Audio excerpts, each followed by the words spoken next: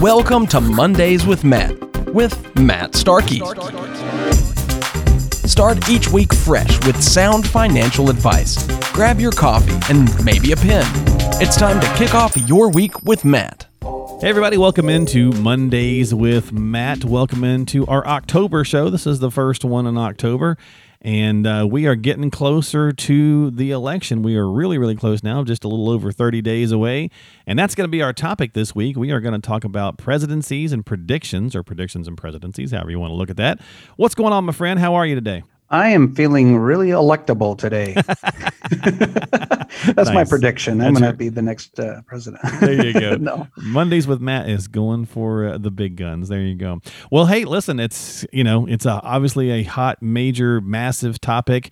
Every time you turn around, we're hearing things like, this is the biggest election maybe of our lifetimes. And so, it's always something, and I feel like that happens a lot. But let's talk about it, and let's talk about how it really is going to focus or relate to what we do typically here on the show, which is a lot of times with finance. And that's kind of the big key takeaways that some folks are definitely looking at, is the differences between these two candidates and what it might mean from a tax and a retirement standpoint. So let's talk about that today. Sounds good, Mark. So first thing I wanted to ask you is the one of the things is capital gains taxes. Trump said numerous times that he wants to reduce capital gains taxes if he goes in for a second term. So do you think that tax cut could be helpful? And what do you think versus, I think, Joe's side, who's already stated he's going to raise especially corporate taxes and things of that nature as well? Yes. Well, this is an interesting question. And a lot of people don't know very much about taxes. I find that the average layperson has some ideas. They hear some things on the news, and then they just kind of decide right. somewhere. We in the know we middle pay that them and we don't like it. That's about the gist of it, right? Yeah. So let me ask you this question, Mark. If Sure. we took more of your paycheck every week and we gave it to the government to spend, do you think they'll do a better job spending your money than you will?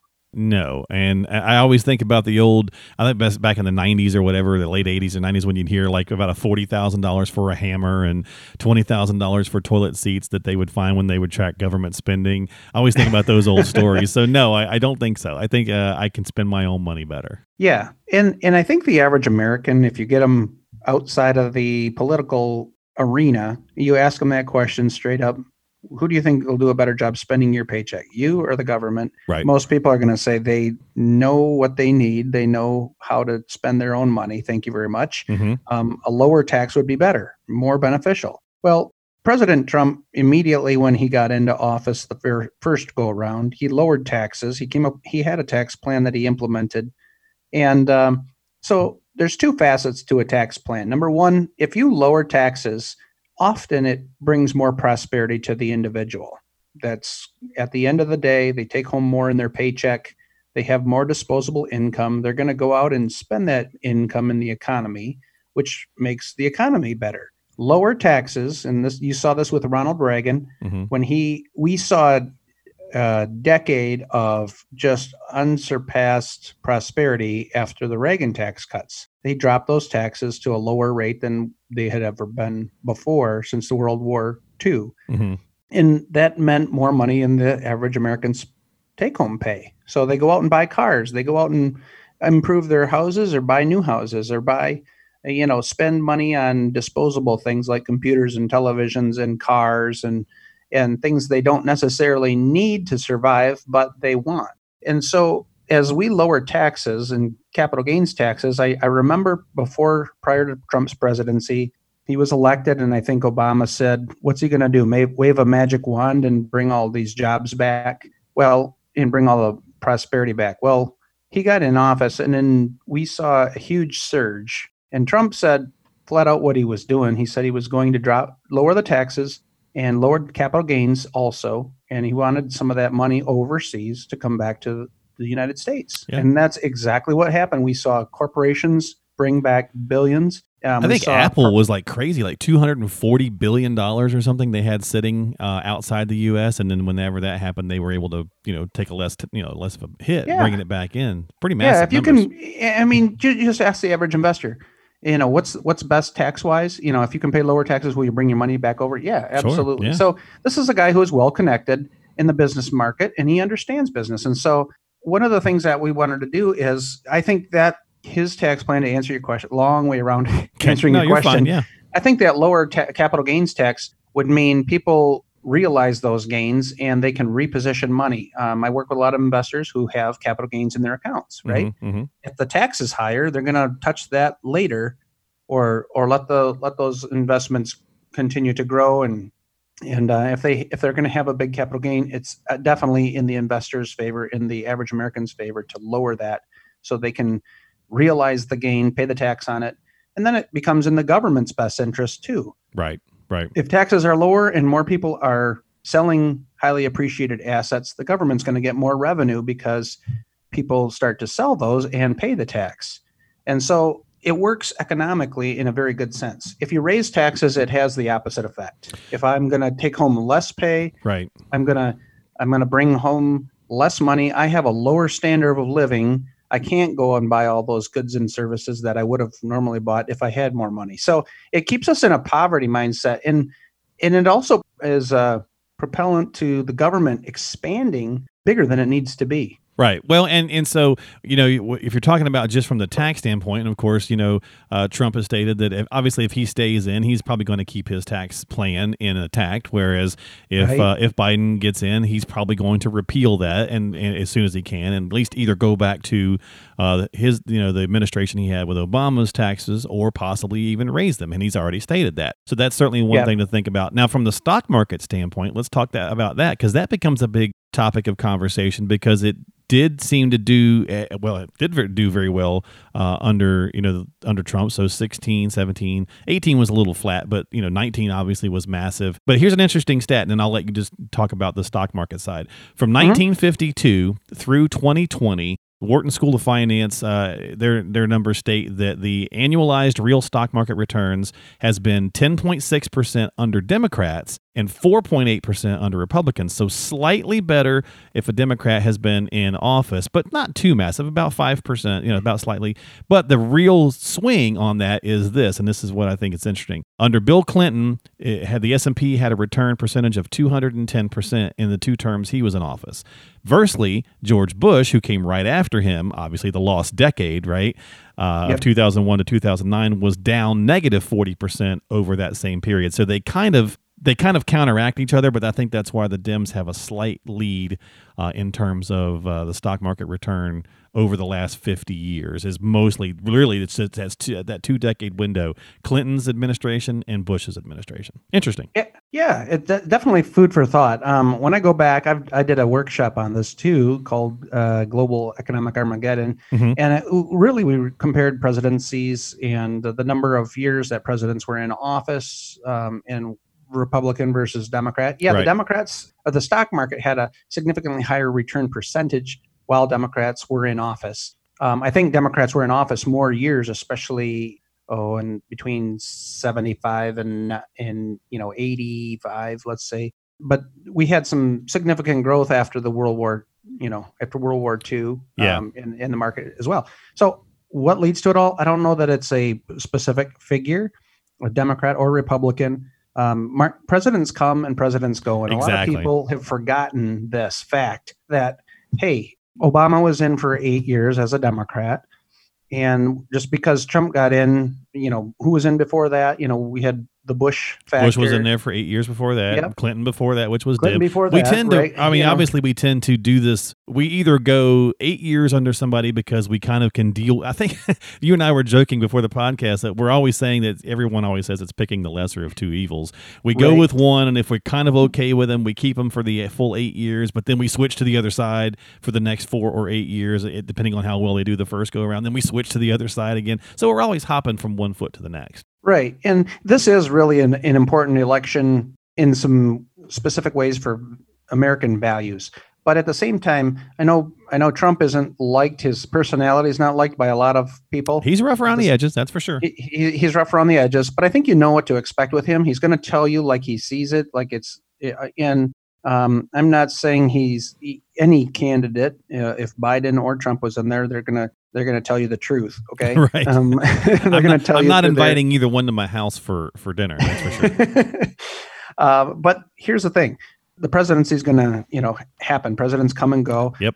As you mentioned, stocks, real return, as stocks, they're the greatest wealth creation tool known to man. And why? Because companies have to be profitable in order to attract investors. Mm-hmm. So companies are going to have to continue to grow. As they're profitable, they're going to, whether that's a higher or lower tax plan is one thing, but companies are going to raise their prices to become more profitable if they have to. Yeah. But they're going to be profitable because they're trying to attract the investor's dollar. And when they attract the investor's dollar, and those growth companies can pay dividends, they're going to have to maintain a certain level of profitability. So as long as you're investing in stocks in some form or fashion throughout your retirement, throughout your accumulation years, you should get market returns if we stay invested. If you continually shift, though, scientific data shows us that the average investor shifts their money every 3 to 4 years. And so they end up changing their long-term rate of return because they start a new, if they change their investment, they're starting kind of a new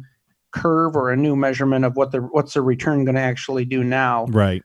So it's very important to have a plan, have a strategy, stick to the plan, whether presidents come or go, continue to have the diversification in your portfolio. Some years are going to be great years and some years are going to suck tank water and you're going to really feel, right. This year was a huge swing. I mean, the market was down 30%. Now we're back up close to level, and who knows what's going to happen this fall. I think we're going to have some, we're getting that September data now, and that's going to impact some things negatively just because this virus has closed down the country. Sure. So, yeah.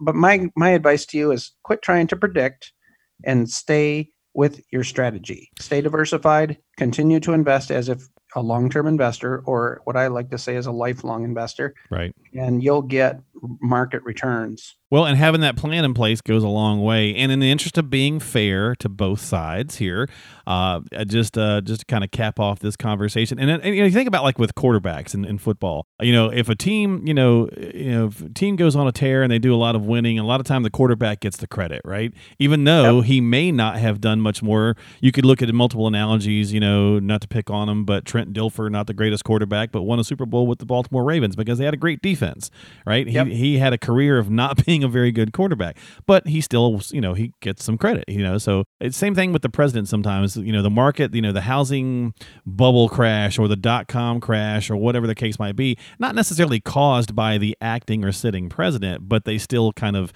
get tied to the statistics. So just finishing off that conversation, to be fair to both sides, the top 4 S&P returns by presidential candidate is split right in the middle, 2 Dems, 2 Republicans. So the top 4 all-time returns, there you go, right? So it's kind of, it's either side, right? It's all a factor of the times. But to your point, the one of the biggest ones was Eisenhower, and of course that was the rebuilding after World War II. So, and then Clinton and the and you could make the argument that Clinton's economy was stimulated by Reagan's trickle down. So you could have arguments all day long. I think we've seen a lot of arguments, and a lot of times they like to say, well, your success was based on our prior president. You can make any narrative fit, Absolutely. right? You can make any narrative fit any argument you want to have. Exactly. Basically, they sure do. So, but to wrap this up, I got a question for you, Mark. Yeah. I told you not to make predictions about your portfolio because we just need to stay with the strategy. But let me ask you this: what's your prediction for this fall? Who's gonna be elected the president of the United States for the next 4 years? Honestly, man, that is so tough. Like, I definitely said that Trump was going to win the last one. I just didn't feel that. I just felt like everybody just did not feel good about Hillary at all. And I just felt like that was going to be the sleeper kind of thing sneaking up there. I am totally unsure this go around, to be honest with you. I would have said you're taking the low. Prior to COVID, I would have said that Trump would have won easily because people tend to vote their wallet. And prior to COVID, everybody's wallets were feeling pretty good. So yes, they were. COVID to me, unfortunately, none of us have lived through a pandemic, right? Whether you're in the corner of thinking this thing is as scary as they say it is, or you're in the side that thinks that this thing is as overblown as other folks think it is, it's still, we haven't lived through that in our lifetime. So I think it definitely does make it a huge game changer. I'm going to just, a lot of my clients probably have a good idea for where I stand on things. And you know what? It's okay. It's okay to get political here and there. I think if you are an adult and you can have an intelligent your conversation. adultness, Yep, exactly. then we should be able to have a realistic conversation to the who and why. Exactly. But, well, I tell you what, 2020 has changed so many things. I think it's a complete up in the air grab bag, to be, who knows? We're not going to know until the night of. And unfortunately, I don't even think we're going to know then, because I don't think no matter what happens, both sides are going to claim some sort of foulness. It's mail fraud or it's election something. There's some kind of challenge that, hey, the people really didn't want you. And, right. We may have a couple of weeks worth of chaos and undecidedness. So I think 2020 is not done. I'm really scared about how people will react one way or the other. I mean, I think if Trump gets reelected, there's going to be you're going to see a lot of demonstrators, and that's the scary factor. It's like people need to. We do. To that tune, I fully believe in law and order, and these riots have to stop. I mean, peaceful protesting is one thing, rioting is way different. And I think when anybody's life is put in danger and their house is subject to fire and vandalism, I think you're going to see the hearts of a lot of people turn towards help me, protect me, and possibly, I think that's where this whole thing may come ahead for him. So, well, 2020 is certainly not done with us yet. We've got all the fires in California, continuing to go on. We've had dueling hurricanes this year, 2 hurricanes at the same time. We sure have. It has been. I think the Mayans were off by about 8 years. They were saying 2012 was the. According to the Mayan calendar, I think they were off. The end? Yeah. I don't think it's the end, but I just think they were off, and 2020 was the one that they had the prediction on. So there you go. We'll end with the Mayan predictions. There you go. Well, keep your faith. If you don't have one, get one, because you're going to need to have faith in other than somebody who's called Mr. President. There you go. So. Well, hopefully we didn't aggravate anybody too much. Just have a little fun here with the conversation, because it's a huge conversation, and you can't put your head in the sand and not have a chat about it, because it is going to be happening here pretty soon, and who knows what it's going to hold for the state of our country. So as Matt made a great point of, whatever side you find yourself on, if you're having a conversation with somebody from the other side, have it, as an adult, have it peacefully, have it calm. It's okay to dislike and disagree with somebody, but it's not okay to take it to that next level. So there you go. That's our positive message for this week here on Mondays with Matt. Matt, my friend, take care of yourself. I hope you have a great week, and we will talk here in just a couple more weeks. Sounds good, Mark. Thank you, and thank you all for listening. We'll see you next time here on Mondays with Matt. Don't forget to subscribe to us on Apple, Google, or Spotify, and we'll catch you next time right here on Mondays with Matt. Bye-bye.